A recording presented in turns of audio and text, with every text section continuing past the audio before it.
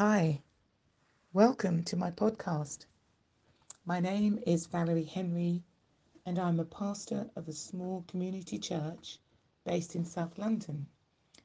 Sadly, just over a year ago, my mother died after a short illness. And whilst attending a funeral back in January in the West Midlands, I had a dream to do a podcast about my mother's passing, sharing my story and in turn hear from others like you the coping mechanisms employed during the initial period and beyond. This is my story that I wish to share with you about my journey since July 2022. The third podcast you will hear is my very first attempt.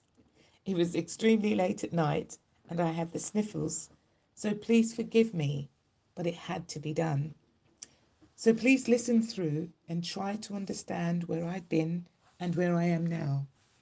In response, please let me have your feedback on how you felt and coped. It would be good for you to leave a name and your whereabouts. However, if you wish to remain anonymous, then please just let me know what part of the world you're tuning in from. Primarily, as a minister, I'm trying to assess how people handle loss and if there is sufficient or enough support out there to help us to get through the grieving process. You will hear my experience, so listen, enjoy, and I will hear from you soon. Thank you and God bless. Over and out, Valerie.